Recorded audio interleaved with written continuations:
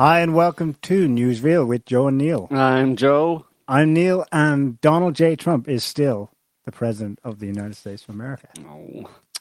Well, I was just thinking about it. It's no matter what you think about the guy at this point, love, hate, maybe you used to like, but now totally disappointed in him for being a sellout or whatever. It's still an amazing fact. I know we're sick of hearing about him, like after 2-3 years, but it's weird. It's in itself like what we're about, it's a sign of the time. It's completely nuts. This guy comes out of nowhere and he's the president of the United States. He's previously famous for being on TV. Mm. And he basically does a kind of a corporate takeover of the Republican Party. In a sense, he's Republican in name only because he's carried along so much of the Republican Party that still hates him, really, most of them. Mm. It's nuts. And so we just had the midterm elections in the US last week. Crikey, what was it? Was it a draw? Yeah, more or less. I mean, there's no blue wave for sure. No, I mean it didn't sweep Donald Trump out of the White House, so it didn't succeed, right? That's kind of what I was getting at. He's still the president. He should have been gone, yeah. And he's not going to be gone. He's not going to be gone. It's all nonsense. That's what annoys me. It's like these people have spent the last, 4 years or maybe 8 years screaming at the sky and dyeing their hair an ever more angry shade of red because of Donald Trump, and it'll all be for nothing, absolutely nothing. I mean, of course, they'll justify to themselves that it was that checks and balances and it kept them in line, and all that kind of stuff, and kept fascism at bay. Nonsense. It's much more complicated than that, obviously. But unfortunately, people, as we often say on this show, is people just don't really think very well for the most part, and we don't really know how most people think because most people don't actually express their opinion on this. That's what we have to remember all the time.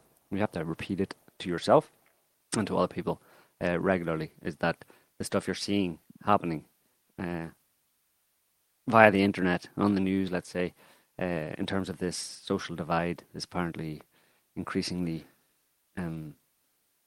acrimonious social divide between quote-unquote left and right, is represented by a minority on both sides. Mm-hmm. But someone is trying to present it as if it's to the rest of the people, the vast majority of people, as if, no, this is what you think as well. You're on one side or the other. They're trying to...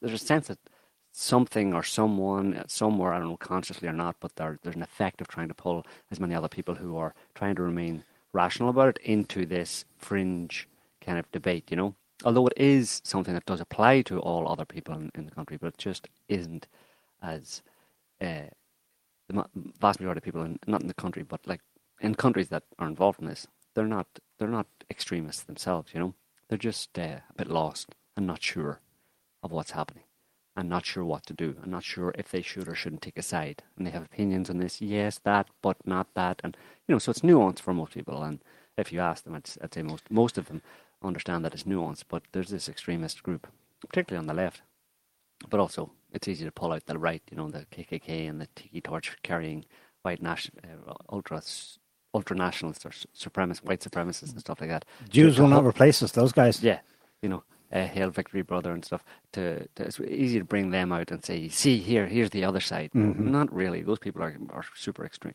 super fringe. Yeah. But so it's sad that this will have really come to nothing. Although at the same time, it's very informative for people who are watching and trying to pay attention and to try and understand the situation. It does provide a lot of insight that previously was not available, let's say, or wasn't on display to human nature and to the way that society works and the world works and the way human beings work. So that's all very valuable from a knowledge, learning, and growth point of view. But no blue wave, and it really, the gains they made was like, it's almost like, they lost a lot of seats in the midterm elections under Obama's 2 terms, the Democrats did. Yeah. So this was really just recouping some of that. And historically, the party that's in power usually loses seats, at least in the Congress, during the midterm elections, because it's like, we're bored of this president now after 2 years. Let's, let's push back type of thing, Well, my read on that is that there's disappointment Yeah. that the things the candidate for president said he wanted to do when he got in, he doesn't do. And it's for whatever reason, he never meant it, or he's hamstrung for whatever set of reasons. And then there's a rebound, right? Well, someone else will get something done.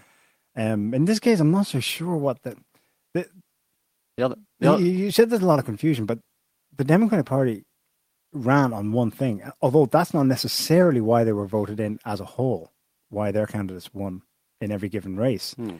But their leadership's very clear. Their priority, they announced after the results came out Wednesday, was to get Trump's tax returns. In short, to get Trump. Right. If you look at the actual issues in places where a lot of Democrats won, it was because Trump wasn't mentioned. In other words, in those cases, it was not what the whole event was characterized as, a referendum on Trump's presidency thus far. No, it was about local issues. Right, which it is for the vast majority of people. But the Democratic Party is it's just AWOL about this at its leadership level. They are totally obsessed with get Trump, get Trump. Yeah. And they probably think now they're confirmed that their strategy is correct by retaking the lower house. Yeah, well, it's totally disingenuous in their part because it's pure politicking, right? Those people, the Democratic leadership don't actually mind Trump at all. They don't really think he's a serious problem. They understand him much more clearly than they let on. That they let on and much more clearly than they want the average person, the average Democrat, to see Trump in the way they want them to see Trump. They want them to be forever, never Trump, and vociferously and stridently anti-Trump, because it ensures it keeps their base. It keeps a Democratic base with an eye on the next election. So they're only too happy to allow this hysteria over anti-Trump to carry on, while at the same time recognizing that when it comes to actual politics in Washington and stuff, they're not. It's business as usual. There's no big deal, and they can do deals. I mean, Trump is no different than George W. Bush in that respect. I mean, the silly party politics goes on, irrespective of which Republican leader or Democrat leader is in power. There's a long-standing way to do business or do politics in Washington, and Trump hasn't changed that at all, really. But there's a definite hystericization of the population, deliberately facilitated by the Democratic leadership in order to keep that base on song and strongly supportive of the Democratic Party, i.e. with a view to the next election, primarily, because the Democrats probably in a long time have not had the level of allowing even for the fact that it's a relative minority. But when it comes to just anti-Trump, a lot of people have been infected by Trump's a traitor, Trump's a sexist, Trump's a misogynist, whatever. A lot of people, ordinary people, have been infected, or ordinary Democrats have been affected by that. And it's a long time since the Democratic leadership had that level of anti-Republican, i.e. the other party, sentiment in their camp with leading up to the next election. So it's a long time since they had, as they say, a chance to really sweep to power, for sure, in 2020, but by leveraging this anti-Trump, which they do disingenuously and but purely for political purposes, political reasons, and to secure their own jobs and secure individual Democrats and the Democratic leadership want to ensure that they don't lose their jobs or get kicked out in the next election, or after the next election. So that's all it's about, So the people are just, as usual, the emotionality of the population is being leveraged for a specific purpose, for a specific selfish purpose amongst the political elite. It was the most expensive midterm campaigning ever. Most money thrown at it. And then I think turnout-wise, it's certainly way higher than recent history. It used to hit something like 50, 60%, which is basically the same as the general election, or election for the president. But actually, no, sorry. Wikipedia is saying here. Well, it's usually a lot lower than that. It's usually the last half century is about 40%. Yeah, it's usually way below 50%. But have they got numbers out yet for what the turnout was? I have read that it was 114 million people voted out of potentially 210. So it was over half. Yeah, well over half. Yeah, so that's a big turnout for midterm. That's a third higher than the previous midterm. Right. Yeah, but just talking about disingenuousness, that disingenuousness and fecklessness amongst the voters is exemplified by the firing of Sessions, of course, since the Republicans increased their majority in the Senate, and the Senate allows the president, or the Republicans the president specifically, to be sure that he can appoint Justice Department officials, judges, and all that kind of stuff, and also to fire executive branch nominees. You know, he can do that because it's only the Senate has to approve, or we'll have the final say on that. And more besides, right? But so he went straight for Sessions, right? All right. Now they've got the Senate majority, increased Senate majority, he was happy just to immediately pretty much fire Sessions. But and Sessions was like the whipping boy of the Democrat Party for the past 2 years. I mean, they hated him because of his stance on immigrants and all that kind of stuff. He was seen as a real right winger, real kind of fascist Nazi, anti-immigrant kind of person. But to throw up that article, Scotty, on Sessions. Not that one. Yeah.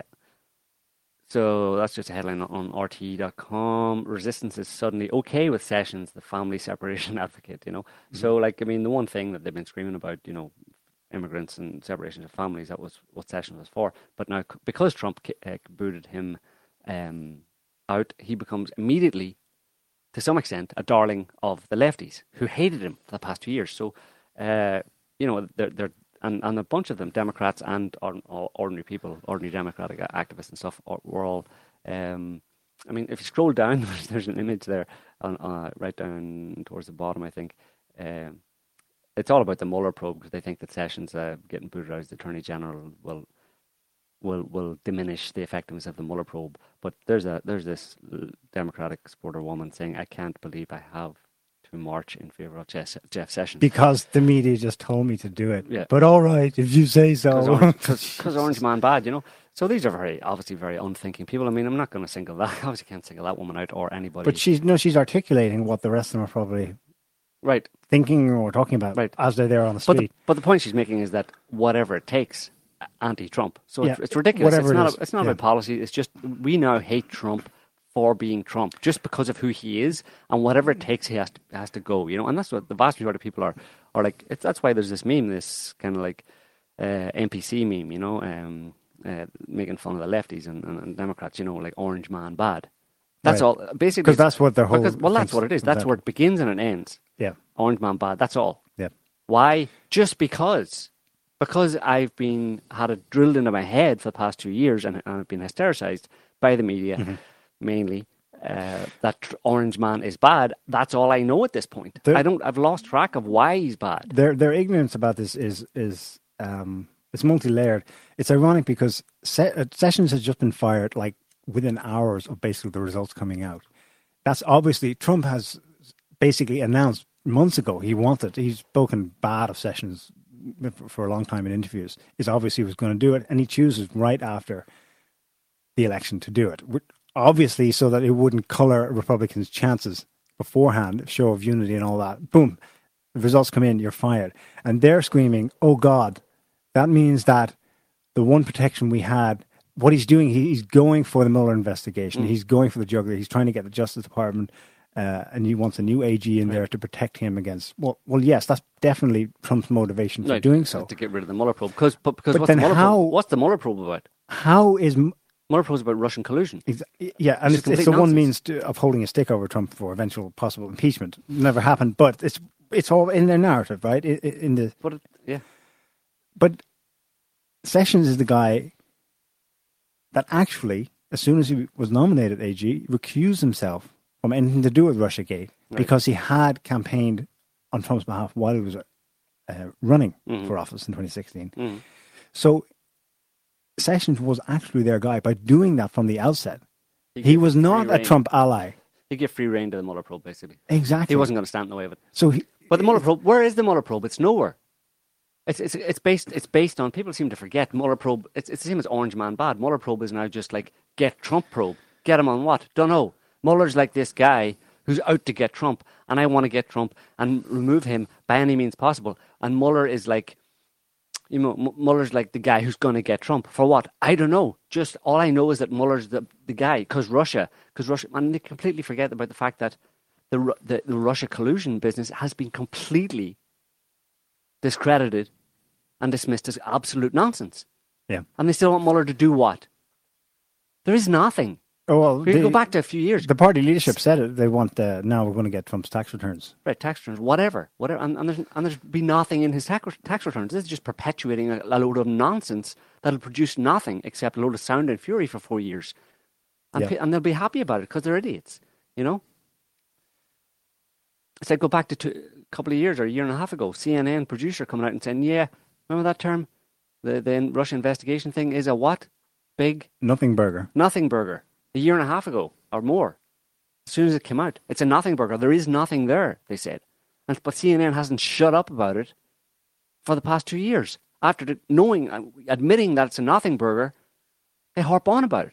How can you have any respect for people who do that? And like talking about CNN, Jim Acosta. But he was actually shut up. He was told to shut up, but he had to be told to shut up at the press conference after the midterm elections. Trump had to tell him to shut up about the Mueller probe because that's the first thing he went for. And that's been discredited. That's an attack on the press. Of course you attack the press when they talk a load of shit. Yeah. When they make up patently false allegations and put them out there as a very important question, prefacing as he did with, I want to challenge you, Mr. President, on the Russia thing. Fucking what reality you live in, you asshole? Get out of here. And we boot him out. And yeah, boot him out. He's an idiot. He's wasting time, wasting people's time, and is clearly part of the campaign to hystericize people in America and to divide people, to create divisions in society. The thing that they accuse Trump of doing. When you have CNN and people like Jim Acosta doing exactly that in front of everybody, in front of the world's cameras. Yeah.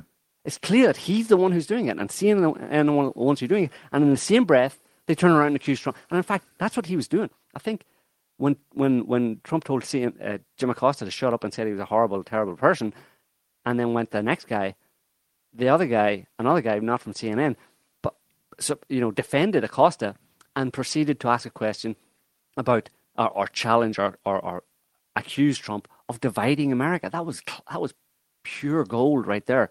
She had one CNN reporter clearly engaging in divisiveness in terms of pursuing a line of questioning that was divisive for the American people in general. And not based in fact. And when Trump told him to shut up, the other guy comes on, defends him, and accuses Trump of doing what Jim Acosta had just done. Yeah. That's how ridiculous it is. And it's there. There's no question about it. That's not my analysis of it. It's obviously that's what was actually happening. Yeah. Yeah, and they just it's a beautiful setting because it's a microcosm of what's going on at the media level, at the level of information nationwide. What took place in that room in the East Wing of the White House.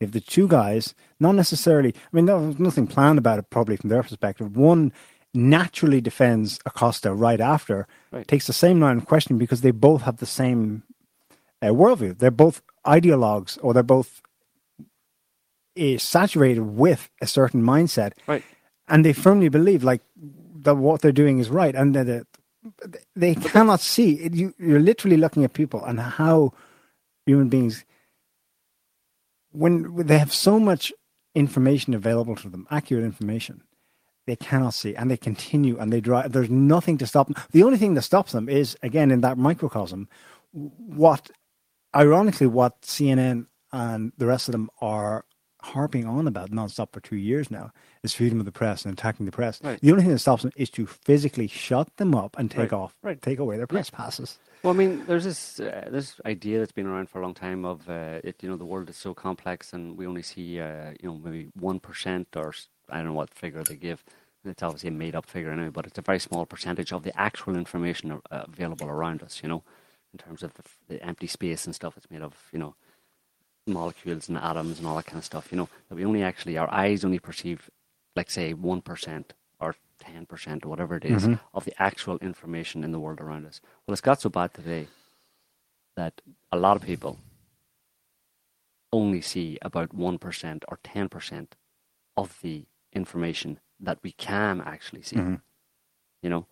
So people have blind spots and massive blind spots, and it just gets worse and worse, where they start to just they block out, they just dismiss. Yeah.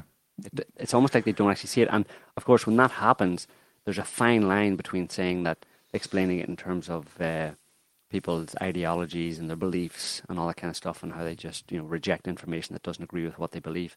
There's a fine line between that and saying that that's the reason why that's happening, or positing some kind of a conscious conspiracy theory that the person is consciously doing this. Mm-hmm. Now, for most people, I don't think that's the case, that they're consciously doing it, because human beings are fundamentally just, they're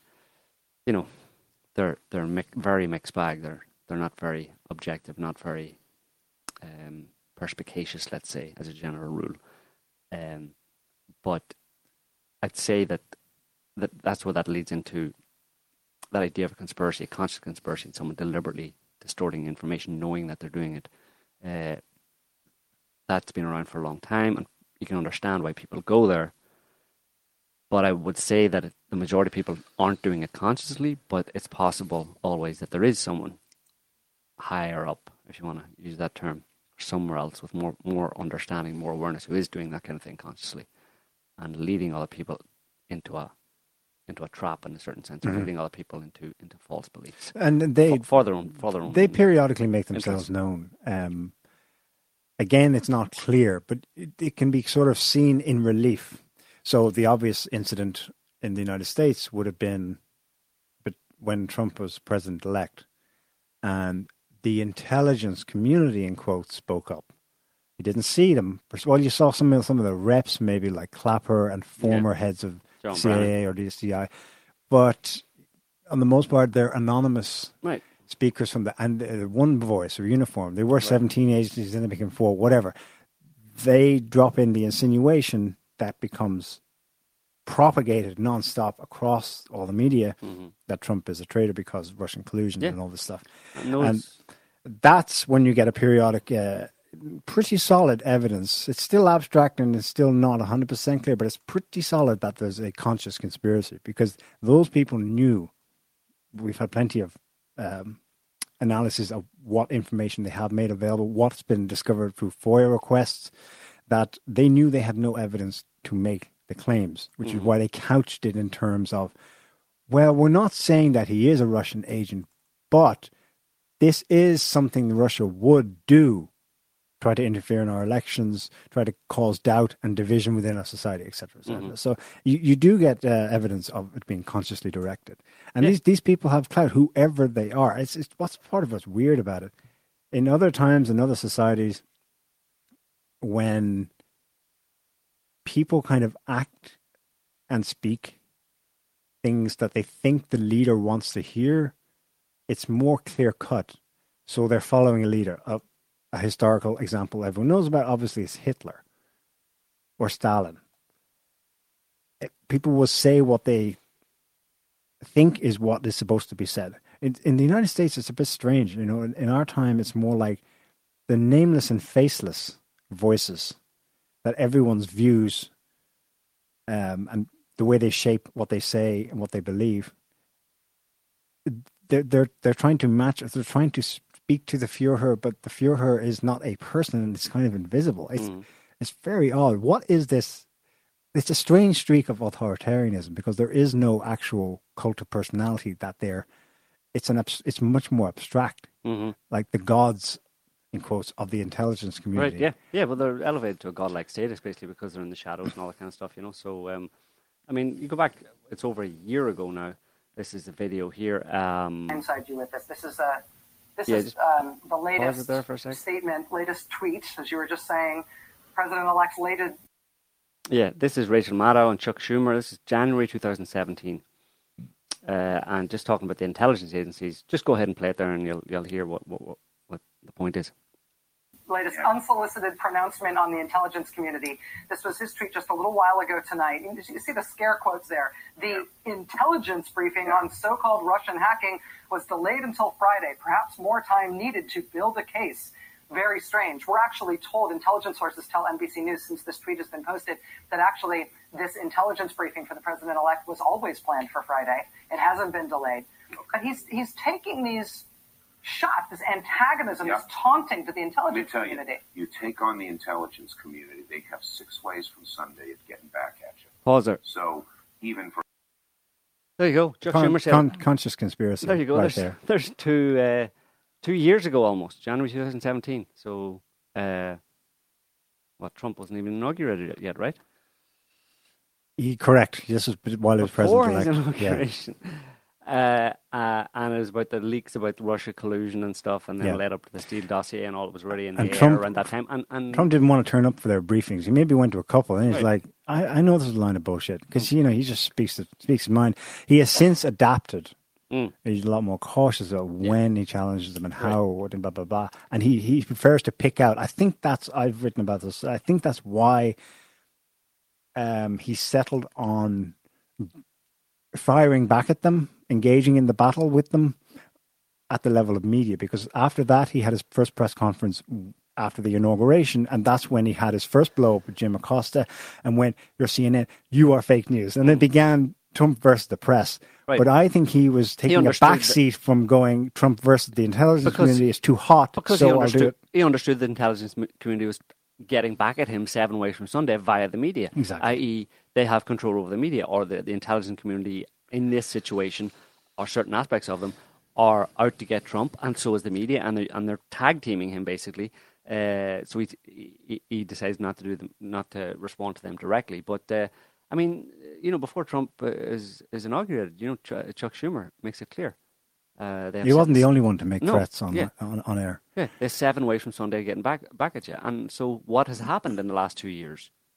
Well, that's those 7 ways from Sunday that the intelligence community has been getting back at Trump. For what reason? So then you have to then investigate what reasons, what motivations, what ideology drives the U.S. intelligence community, i.e. the CIA. What is their historical remit?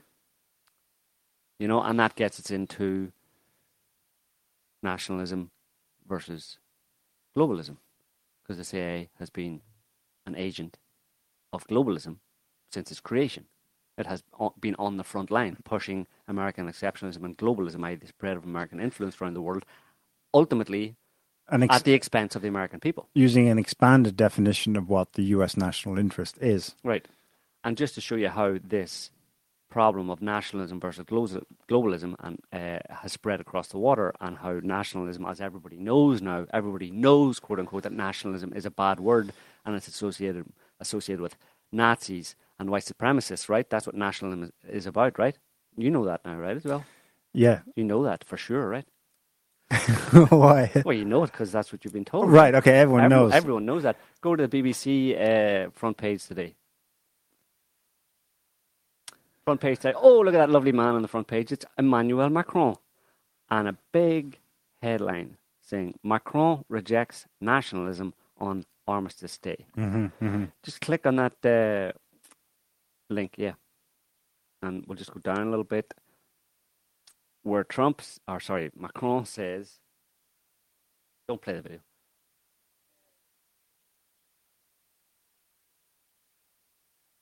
Well, whatever. Addressing leaders in Paris. Yes, including US President Donald Trump and Russian President Vladimir Putin, Macron described nationalism as a betrayal of patriotism. He says, by saying our interests first and never mind the others, you stamp out the most precious thing a nation has, its moral values. So, and then further down, it's, it says running, hang on, keep going down to the bottom.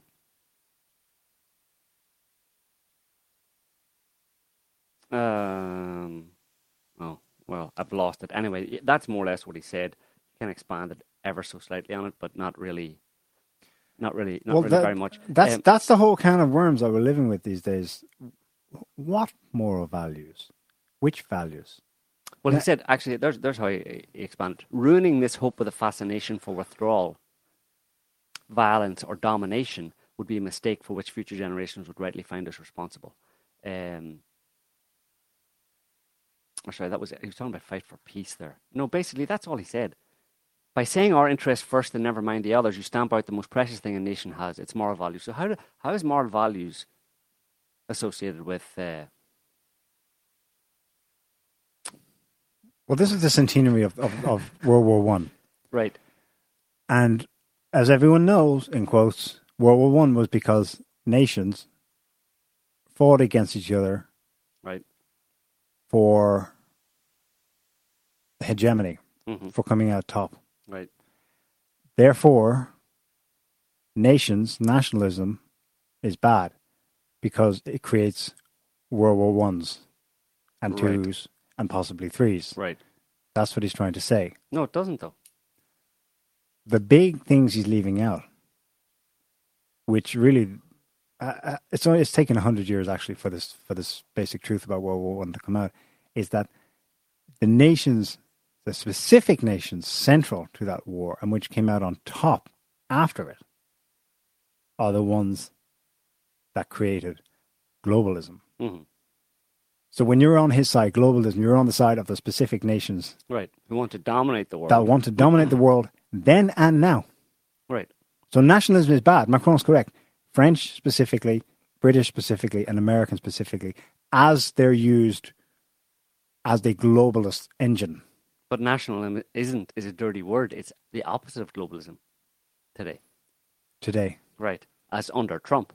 So Trump has redefined or defined it as it was originally meant, the idea of or the dictionary definition of nationalism, which is, as Macron just said, our interests first. Yeah. And he throws in never mind the others. But that's kind of like a bit of a dig, you know. But our interest first is what all of these people are involved in.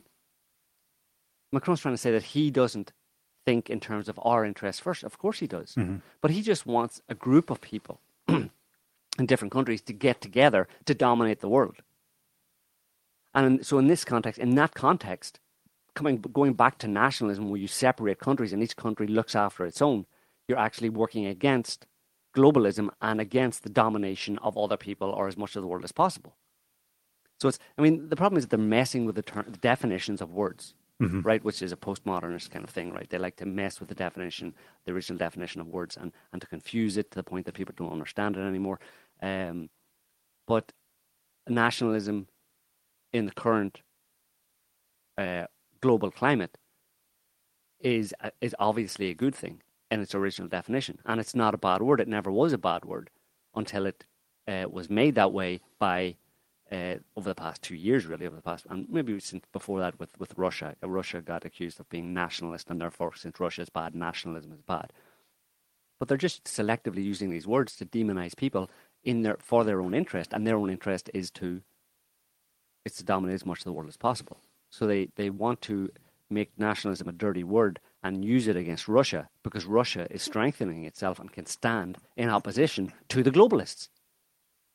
And by globalism, I mean the almost literal definition of that word, which is like spreading your influences around as much of the world as possible and controlling it and dominating it at the expense, invariably, of other people in the world.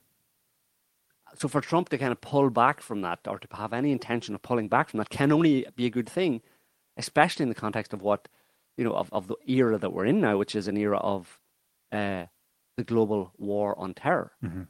Waged by Western interests, and look what it's done. Mm-hmm. And in fact, it's that global war on terror and the insecurity that global war on terror and the terror attacks that have resulted and the refugees that have resulted, it's those effects that have given rise to nationalist sentiment in many countries. Because when people feel that insecurity in society, like things are breaking down, they tend to kind of close ranks. And when they close ranks, they look to their kind of in-group, and that's based on, can be based on religion or ethnicity or just cultural values. Basically, they kind of close. They try to find their own to feel secure and safe as a response to this pervasive sense of insecurity in society. And it's interesting that this happened at the same time as you had the destruction of religion. Which also meant that people who the destruction of religion, of Christianity, of Catholicism, particularly in Catholic countries in the world, because of the child abuse thing in the Catholic Church and stuff, has increased that sense of insecurity among people because in hard times or difficult times or scary times, people look to religion for a sense of security.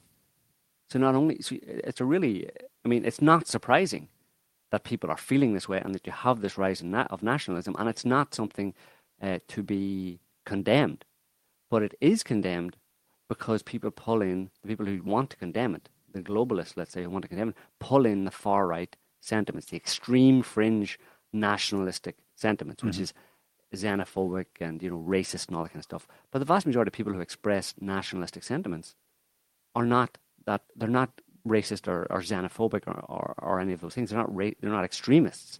They're simply people who are reacting to the current prevailing climate in society in Western countries that has been produced by the people who want to stop them from being nationalist, who want to squash out nationalist sentiment in favor of globalism. But it's a globalism that has created this sense of insecurity in the first place. Mm-hmm. Yeah. So it's a setup. Just trying to understand, if I can, how Macron believes this, though.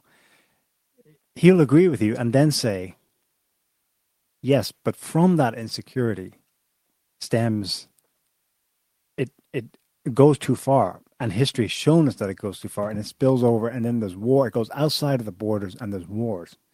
And that's his understanding of the history of World War One. That's too easy and too simple. It's oversimplified. I mean, how long are we going to use Nazi Germany as the benchmark for how nationalism or national movements or whatever occur?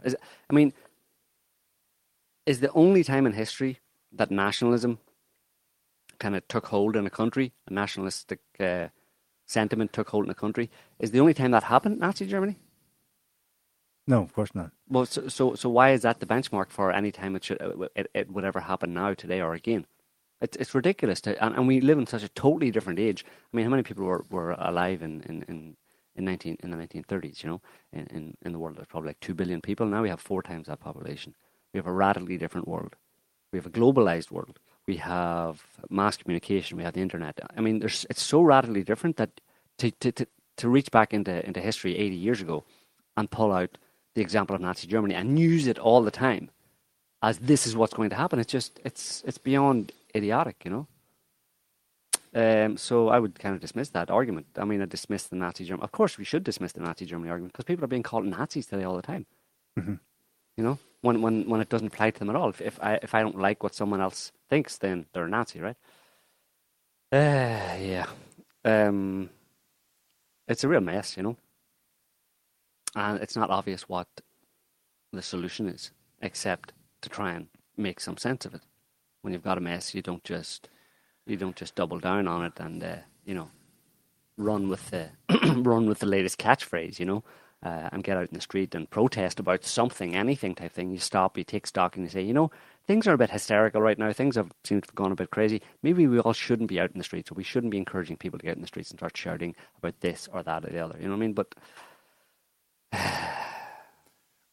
I think it's interesting that World War One was a profoundly changing event because it kind of created the modern era, modern and then also postmodern, and that now 100 years later, on the anniversary, right in the middle of all this other stuff that's going on, it kind of brackets the end of the period. We're not quite out of it yet, but it's the war and then this 100th anniversary of it. It's kind of a discrete period in history because it radically changed the world then, and now we're seeing it happening again. And Macron and the others are trying to use that event then to maintain, to uphold the moral virtues of the world they created, they believe, and beyond that, then structurally the system and how it is, and they don't want anyone to change it. Obviously, that's a pointed reference to Putin and to Trump. They're trying to use the events of history ostensibly as an example or a reason why we need to continue on the way we're going. Yeah. But the problem is that the way they are going is going to cause a repeat in the history that they're using Possibly, yeah. to it's possibly going to create, or it's there's a good chance that it's going to create something similar to the kind of chaos that he's holding up as an example of why we shouldn't change anything, or we should stamp out these kind of nationalistic sentiments. Mm-hmm. I mean, it's completely inverted. It's so conversive that it's There are incredible parallels that can be drawn, but they're not the one Macron's making.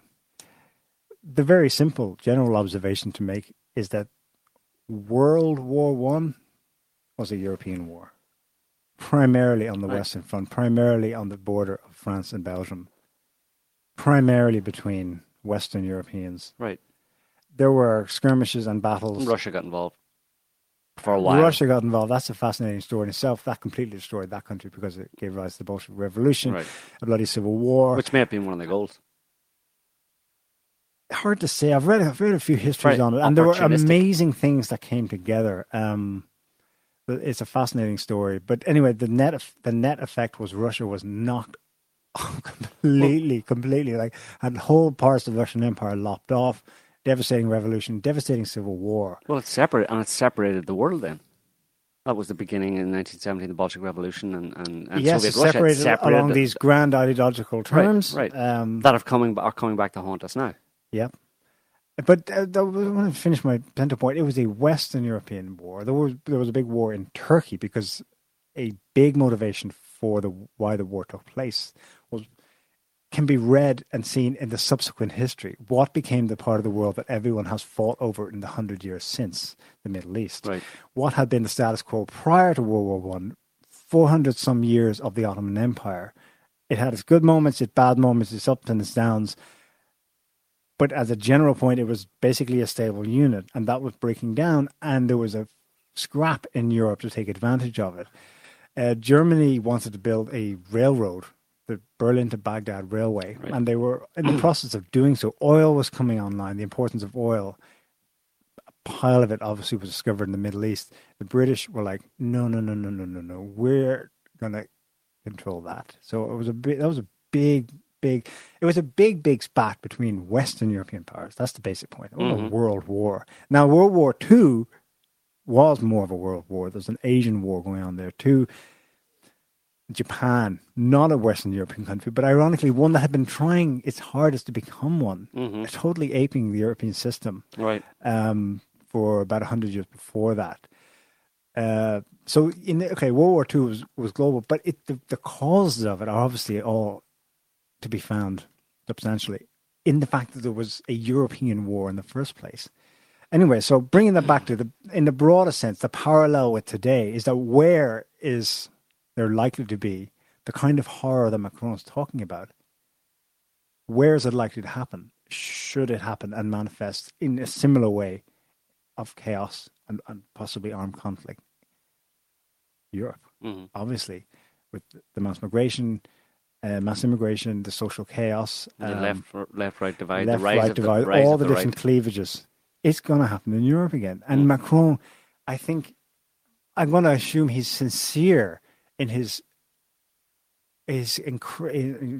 ignorance of the role people like him, people of like mind like him, play in bringing about the very thing they're warning must not change in the world, lest that situation come about. Right. And he's an active agent of it. Right. Unknowingly, He's a tool. I'm going to assume he's a complete tool. Yeah. He's holding a Paris Peace Forum where they're all talking this afternoon, some of them anyway. I mean, how weird is that? Again, it's not really quite the same parallel, but there can be some made. Where did the great big post-war summits take place after Versailles? And Versailles was like, everyone knows, it is, fairly accepted that Versailles was extremely unfair. It certainly surprised the Germans. They agreed to an armistice on this day 100 years ago because they thought they were getting, from the back channel communications they thought they were getting a much better deal, and they were completely shafted by Versailles. And that obviously laid the groundwork for World War II and redressing grievances. Right. And the horse trading that went on at this conference, you would not believe. It was the first time the the political and the level of discourse had already changed. So they were no longer, this would be outside of the 19th century now. We've moved beyond that. They were no longer the Europeans primarily, but then the Americans too, when they started going imperial. They were no longer talking in explicitly imperial terms. They used to be totally frank about, well, we're going in there to take the stuff, and because those savages don't know how to rule themselves, but we're going to give them the benefits of civilization. That's how they openly, on the media reported it, and that was, everyone knew that. At least that was honest. But then they said, oh, well, all that's changing. What motivates us now is the rights of small nations to determine their own destiny. Then we're going to give the world democracy so that they may be free.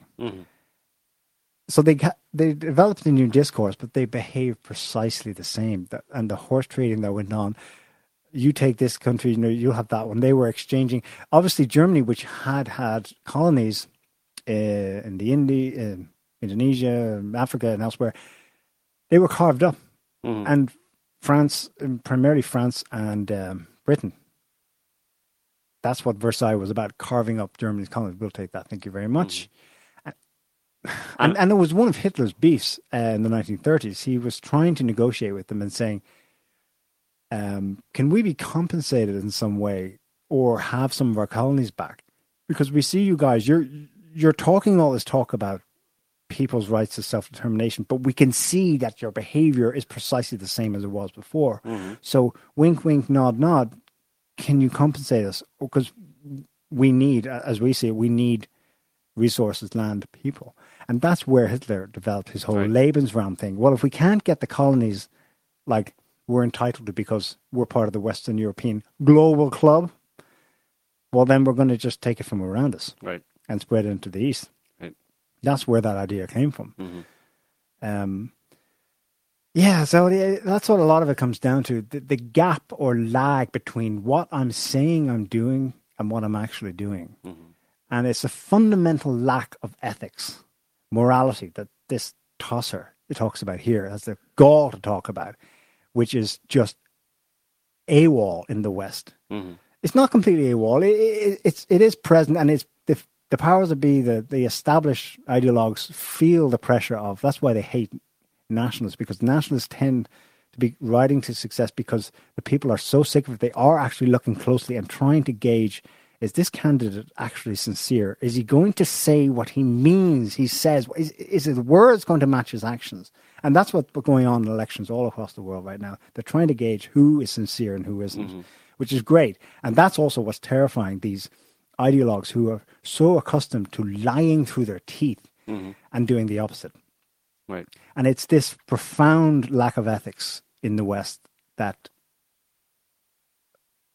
maybe will change. Maybe it won't. Maybe it'll all go up in flames before that can happen again for the third time in some horrible conflagration. But it's the kind of black hole at the center of all of this. The thing that Macron is putting up on a pedestal today, moral values. Where are they? That's what people in the West are clamoring out for. Can you please just bring some into this? That's why there's a cultural war going on, a war of values. But then what do you define as moral values? What's morality, There is a difference among the differences among the average person in the street. What moral values should be prioritized, let's say, and that gets back to that book we keep referring to by Jonathan Haidt about the kind of the taste buds and the foundations and stuff that people base their morality or the worldview on, and people, there's no explanation to it other than it's inborn, really, into different types of people that some of them value authority and loyalty and sanctity.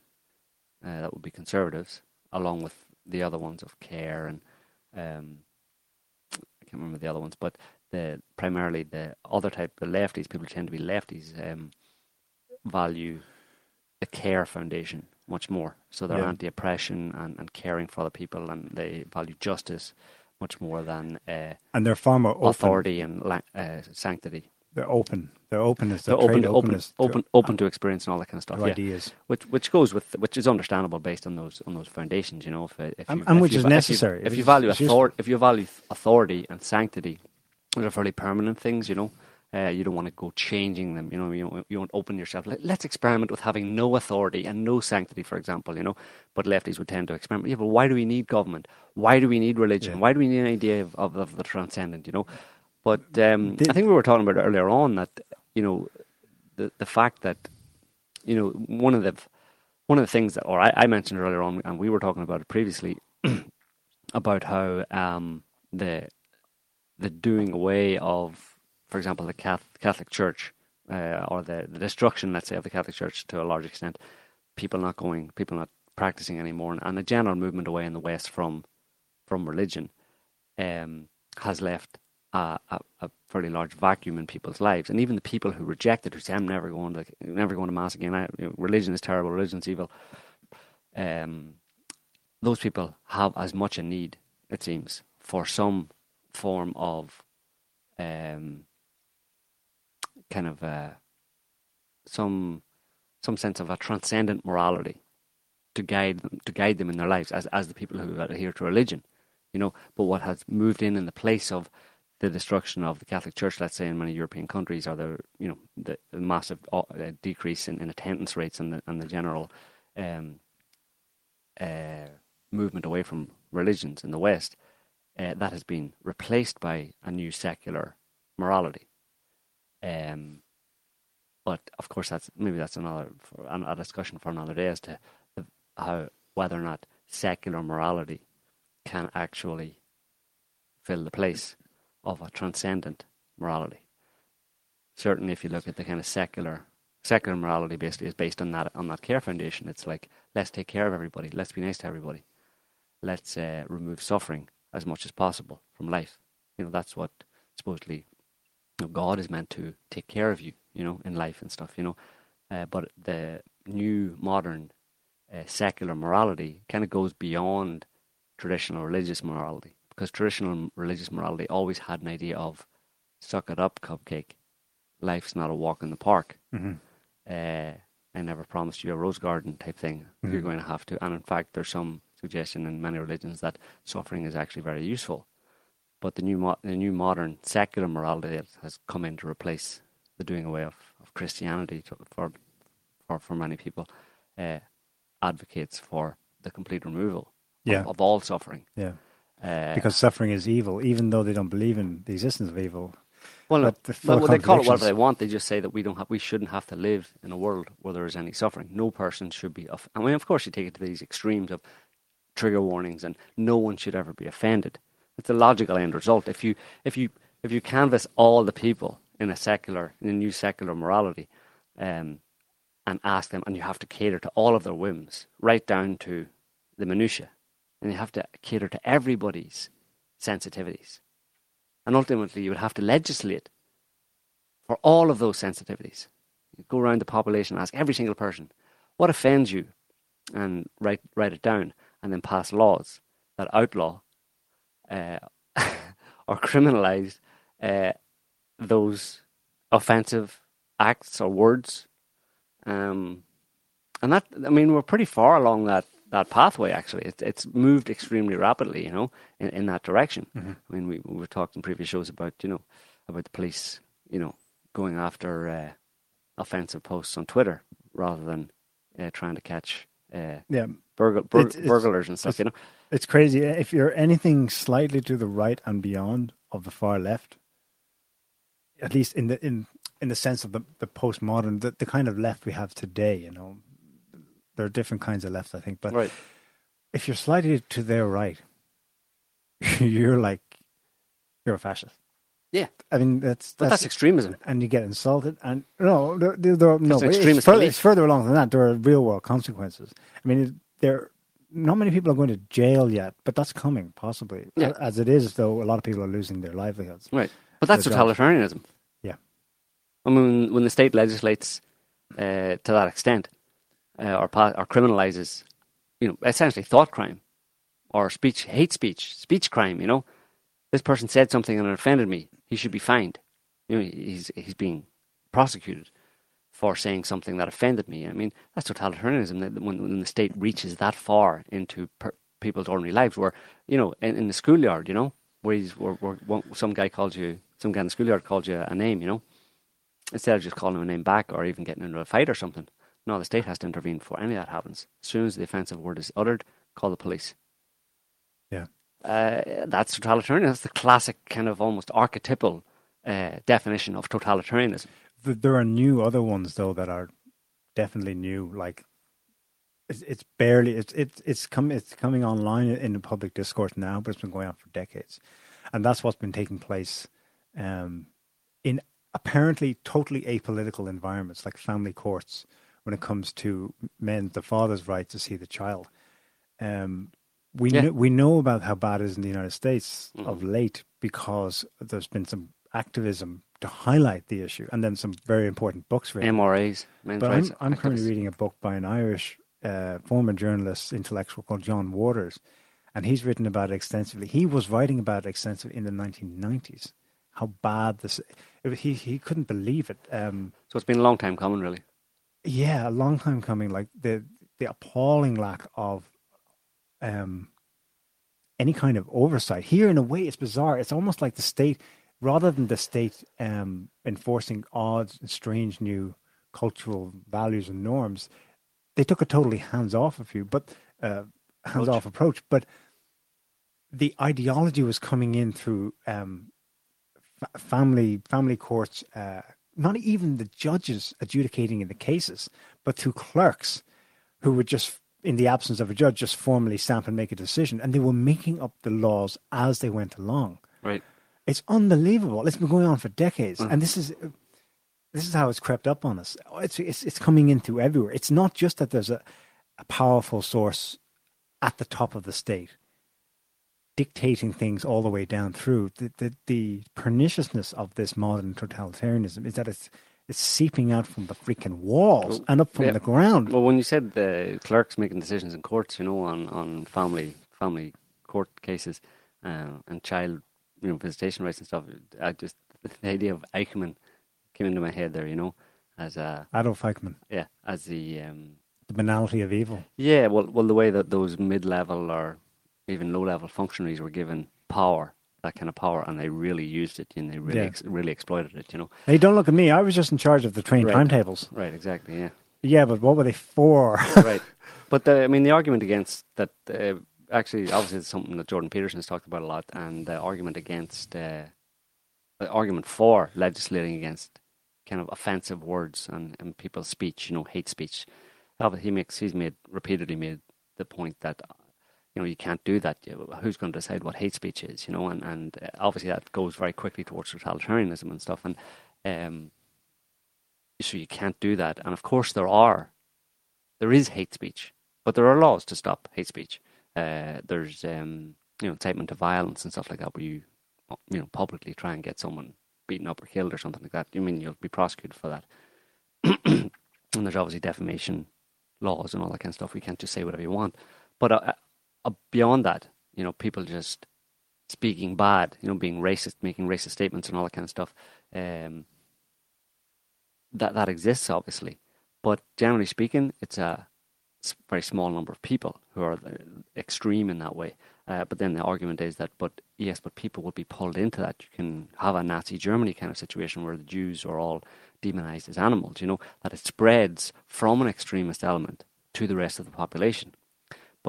So the problem isn't hate speech in that respect. The problem is the fact that it spreads. Why does it spread to otherwise normal, decent people? Why does that kind of fascist or extremist or totalitarian ideology spread to ordinary people? And, well, that's the problem, is that it spreads, not the hate speech itself amongst a very small minority. So you have to find a way to stop it spreading. And Peterson's approach to that is the answer to that is to strengthen the individual so that a person is not so easily caught up That's the antidote. in that kind of hysteria. Yes, and the antidote cannot be administered from the top and out from it has society. to come from the bottom up, and you have to strengthen. Not only do you solve that problem by strengthening individuals, making them more aware, having discussions, helping people to talk about these kind of things and think in nuanced terms and explore the complexities of it, and in that way you stop that infection from spreading, because people are more capable and more able to kind of say, hang on a minute. More immune. Right, more immune to it. They're able to say that, hang on a minute, that's crazy, that doesn't go anywhere good. But also you actually you benefit from strengthening the individual. You have more capable individuals in society. But that's one thing that seems to, that the powers that be, if you want to call it, or the dominant kind of Discourse ruling class writers. and discourse writers today don't want to happen. Yeah. And that's why so many of those types of people seem to be attacking Jordan Peterson, because they don't want anybody to advocate for the strengthening of the individual in society, because stronger and stronger individuals in society would require less interference and control and nannying and mollycoddling from the state. So of course it's a power game, really. Basically, politicians want to have control over people because they enjoy controlling people in a kind of, some of them in a sadistic kind of way. They also enjoy killing them in a sadistic way. Jordan Peterson focuses on the level of the individual. There's a kind of a level out from that is a common approach from traditionally conservative people on the right, which is that the family should be strengthened. That's a big thing in the United States, certainly, at the level of official discourse of the Republican Party and so on. But the extent to which it's actually upheld, well... No. But Well, families are under attack, obviously. Have been for a long time. There's The family one unit. guy, Tucker Carlson. That's his whole thing. This is like the family. Look, can we all just agree on one thing? Yeah. But you Can't get actually- people to agree on that can't. one thing. No. You can't. But for him, anyway, it's foundational, and his argument is very solid. So that's been his. Besides being known now for defending Trump for the last 2 years, that's been his thing for a while. Anyway, I want to mention him because he's been in the news himself. His house got surrounded by Antifa last week. Antifa. Antifa. Who the frick's Antifa? They were spraying the. Bunch of nut jobs, like. But no less pernicious because of that. But yes. They were. He was trapped in his house, and apparently his wife and one of his kids was threatened, or they had threatening phone calls. They were shouting outside his house, "We know where you live." Well, obviously, you do No outside his borders, goddamn no house. wall. This is one of the things they were chanting. No borders, no walls, no USA at all. Right, that's a common refrain. Yeah, that's been going on for 2 Tucker years. Carlson, we will fight. We know where you sleep at night. Well, that's obviously a threat. Racist scumbag, leave town. Okay. Now, hardly anyone looked at this in the mainstream. I mean, he's a pretty high-profile figure in the United States. He was hardly covered, apparently. But it happened at the same time as Jim Acosta was being fired from the White House press corps. And then later in the week, I think it might have happened yesterday, or I think it might have been yesterday. Tucker was in a bar in DC, or a club with a bar in it, and someone started hurling insults at him. A gay Latino man, his name's not been published anywhere, I don't think, started calling his daughter a whore or something like this, which obviously set Tucker Carlson off. He had a few drinks, and then they were like close to getting into fisticuffs right there in the bar. Someone recorded that on video on their phone or something, leaked it to this guy Avenatti, who was the lawyer for Stormy Daniels. And I think that's not a coincidence. I think with having him on board here, I think he's been set up between the provocations at his house and this, trying to provoke him into an assault case or something, or a homophobic case. Who knows what? They're trying to Me Too him to get him fired from Fox. This is what's amazing about this. This is what again speaks to the totalitarian nature of this. Even when there's just one or a few, but he's probably the most high profile, one voice left, no pun intended, in the mainstream, that's in toto, in substantia, stands for everything that they absolutely freaking hate.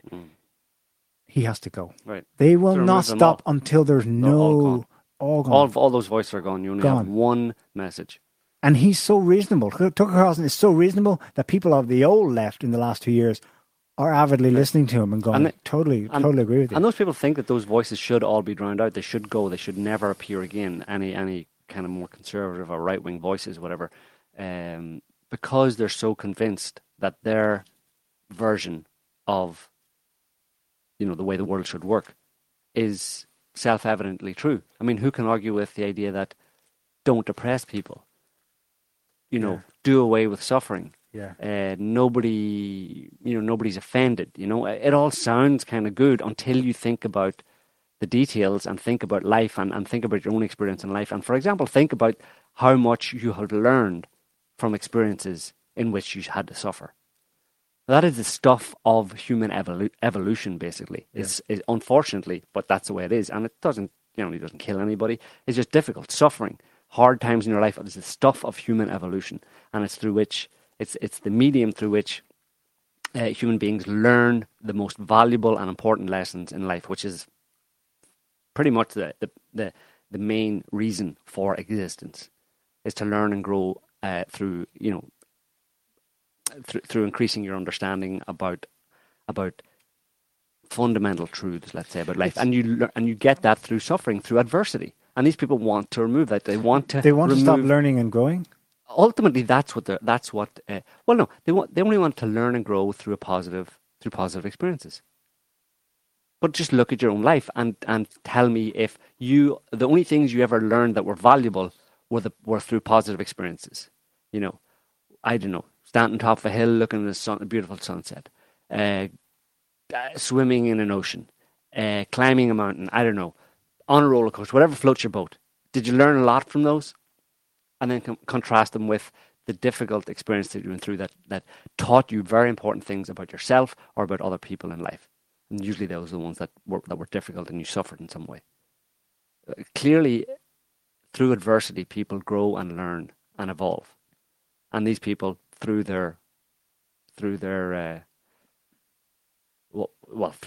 what they're promoting, their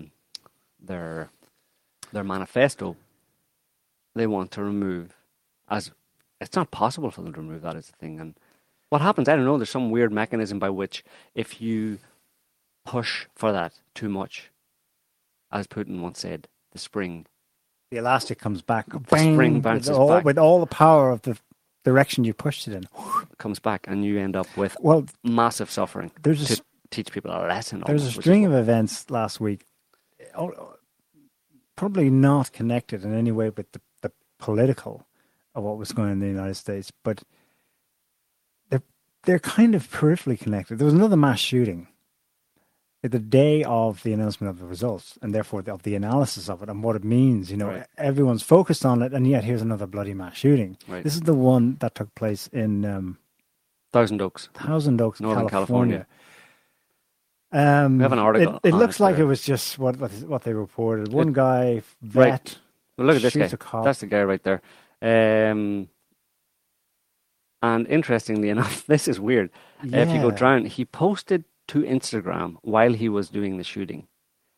And that's weird. Like, I suppose he wrote, the fact is, I had no reason to do it. Hang on, he started off by saying, this is on Instagram. While he was shooting, in a break in the shooting or something, it's too bad I won't get to see all the illogical and pathetic reasons people will put in my mouth as to why I did it. The fact is, I had no reason to do it, and I just thought, expletive. Does that say expletive? Exploitative? Whatever. It says exploitive. Okay. I think they meant It's supposed to be exploitative. expletive. That's the journalism for these days, folks. And I just thought, life is boring, so why not? He's writing in the past tense about something he's currently doing. No, he's writing while he's doing the shooting. Yeah, but that's in the past tense. No, he's writing that during the shooting. The fact is, I had no reason to do it. That's someone who's reflecting on something he's done, not what he's in the middle of doing. Well, who uses that tense? Well, anyway, I had no reason to do it. He's putting it out there for posterity, basically. You know what I mean? Because he knows he's already started doing it. So, but who can think like that when they're dressed head to toe in black and they're using a handgun? They say it was during the shooting, whatever. I suppose they have the timestamps on and all that kind of stuff, but I don't know. I haven't looked into the actual timestamps. They have the timestamps of 11:24 p.m. Was that before, after, or in the middle of the shooting? The shooting was only 10 minutes long. I know, yeah. So maybe it was just afterwards or something. Okay, before he shot himself, after he shot everybody else, and before he shot himself. Okay, so we're going to put that one in the weird category. He says, but his point there is very indicative of the kind of mentality of a lot of these people who, like the chant that you just described outside Tucker Carlson's house.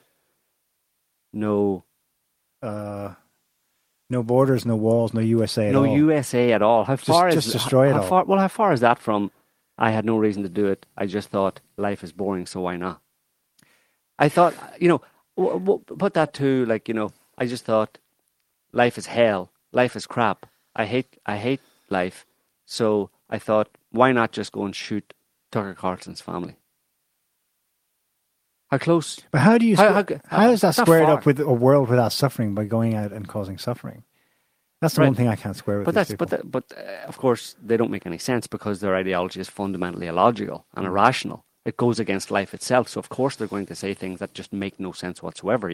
But they're rational. Their bizarre narrative around that is that you have to kill all of the people that are causing the suffering to get a life without suffering. That's a first. It's yet another motiveless mass shooting in the United States of America. But it's a first in that the perpetrator, is explicitly saying, I have no freaking motive to do this. Right.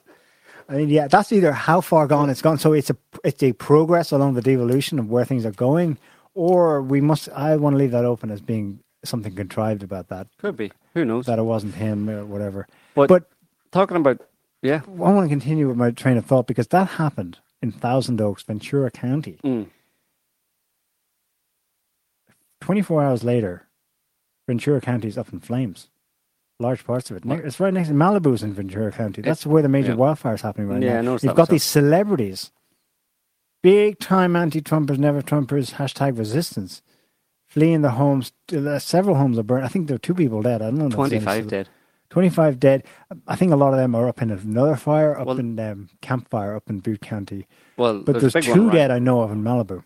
Yeah, well, there's 2 major zones. One is up there around Ventura County, not far from San Francisco, and the other one is right on the limits of Los Angeles down south. I think Ventura County is Los Angeles, and the other one is the campfire in Butte County, which is up north of San Francisco. But yeah, it's just those 2 fires, and the first one killed a lot of people. That's the one that razed Paradise to the ground. Right.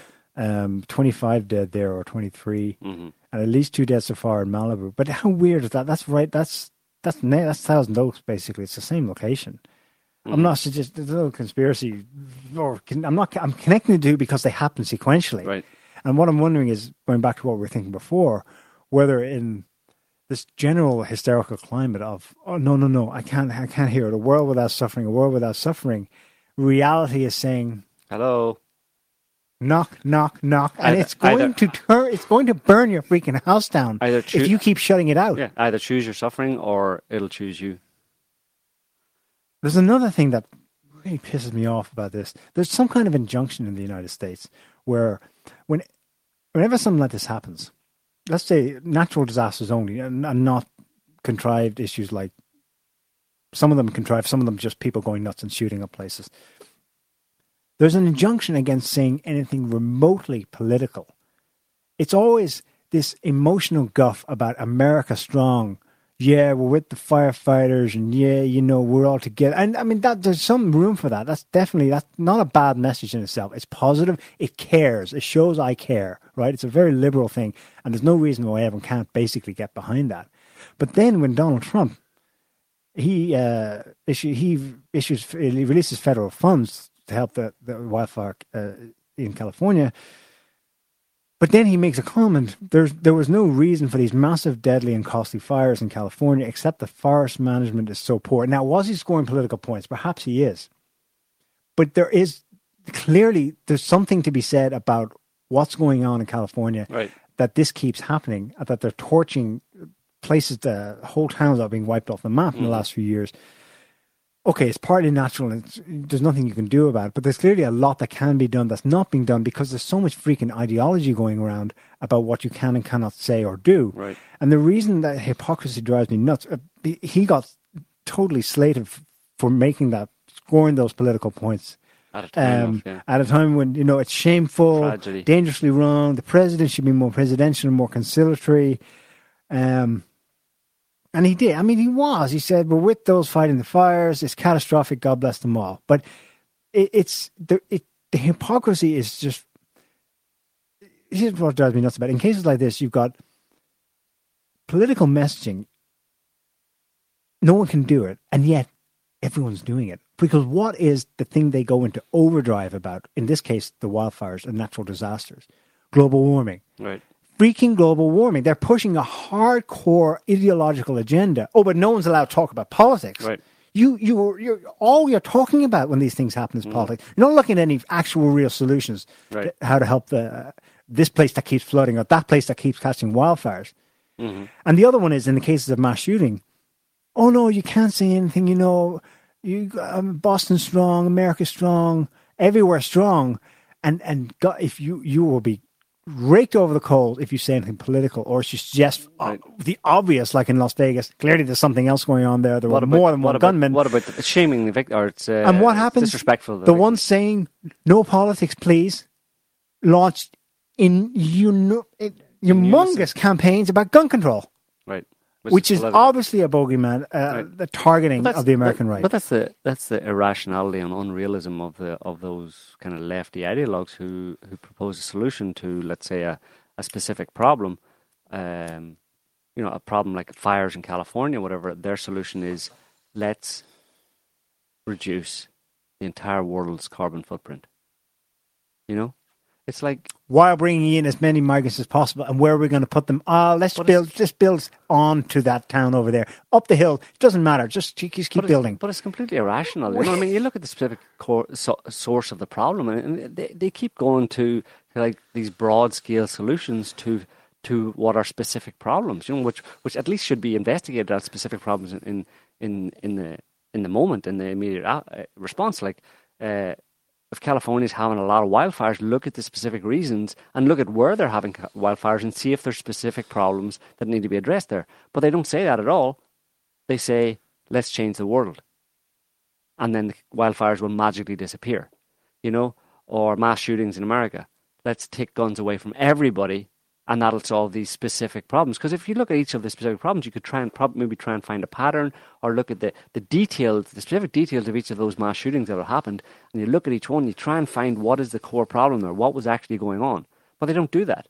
Because then you get into the details and you start offending the victims' families and stuff. So you just fall back on, let's just take guns away from everybody in America. Let's take guns away from everybody in the world. Let's stop everybody in the world from driving a car to stop the California wildfires. That's a good solution, right? Mm-hmm. All those people in China, stop them driving cars. That'll stop the California wildfires. It's like it's beyond inane, I just don't follow that kind of reasoning, But it's because it's ideologically driven. Basically, it's broad scale ideology that really doesn't care. When you look at it, you have to conclude that the people who promote that don't actually care about the causes that they claim to care about, because they're not paying attention to the specific details. It's almost like they come across someone who has cancer, or something, or some ailment, and they completely dismiss, they ignore the person who's suffering with cancer, and they start, trying to ban cigarettes all around the world.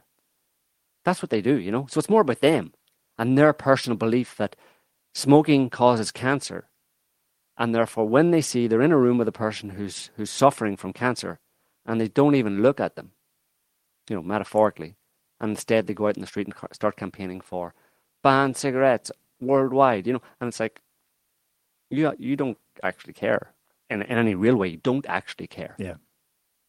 Because if you really cared, you would actually do what you can to help that specific person or solve that specific problem. Mm-hmm. Do all you can.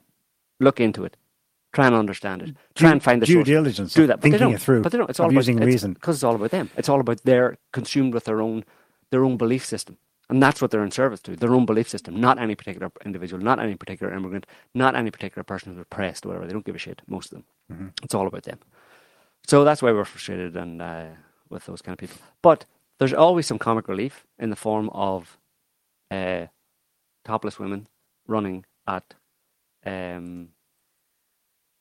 Trump's, at various... Running at cars or running at famous people's... Some famous people's people's thing, yeah, so Trump, as he was driving up, I don't know if he was driving up the Champs-Elysees or someone who was driving up some road in Paris, and he wasn't, I'm not sure if he saw it, but this bunch of feminine activists, two of them, I think, ran out with their, boobs on display, and they just, I don't know, they were grabbed and pulled away. They didn't really have they didn't really get much of a chance to do anything, and they never do. Obviously, they just I don't know. It's kind of like flashing. That's the form of protest or something. That's the story there from one website. Topless female protesters run towards Trump's motorcade in Paris. There's photos and videos. I don't know if you want to watch them or not, but yeah, it's like assault with deadly boobs or something. I'm not sure what they intended to do. It's just to be seen, to be photographed. It's just to produce an article like maybe this. That's the end in itself. They were going to wash his car or something. What I'd like to say about this is Femin was born in Ukraine. Yeah. A place where, if anywhere is going to go actually fascist, as the left describes it, it's bloody Ukraine. Femin was born there and practically transplanted to Paris because oppression. Right. They are hosted in Paris, probably, almost certainly with some kind of funding, because these people are from Paris. They fly all around the world to train activists, impressionable, probably not the brightest young women all over the place, to go and do and ape them. So Paris is their hub. Yeah. So there they are. And Macron, that's the lack of values. Macron was singularly unimpressed by naked female. Was he? Yeah. Do you know why? Well, because he's a married man and he doesn't need to be assaulted by such immoral acts of depravity. He's not so much into naked or topless young women as he is into naked or topless young men. Young black men specifically.